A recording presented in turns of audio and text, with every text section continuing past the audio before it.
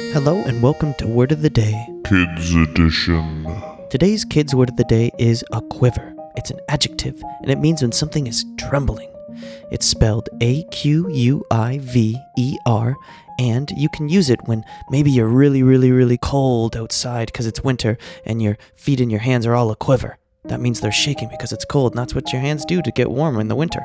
So try to use that word in front of your parents and your teacher, and I'll see you tomorrow with a new word.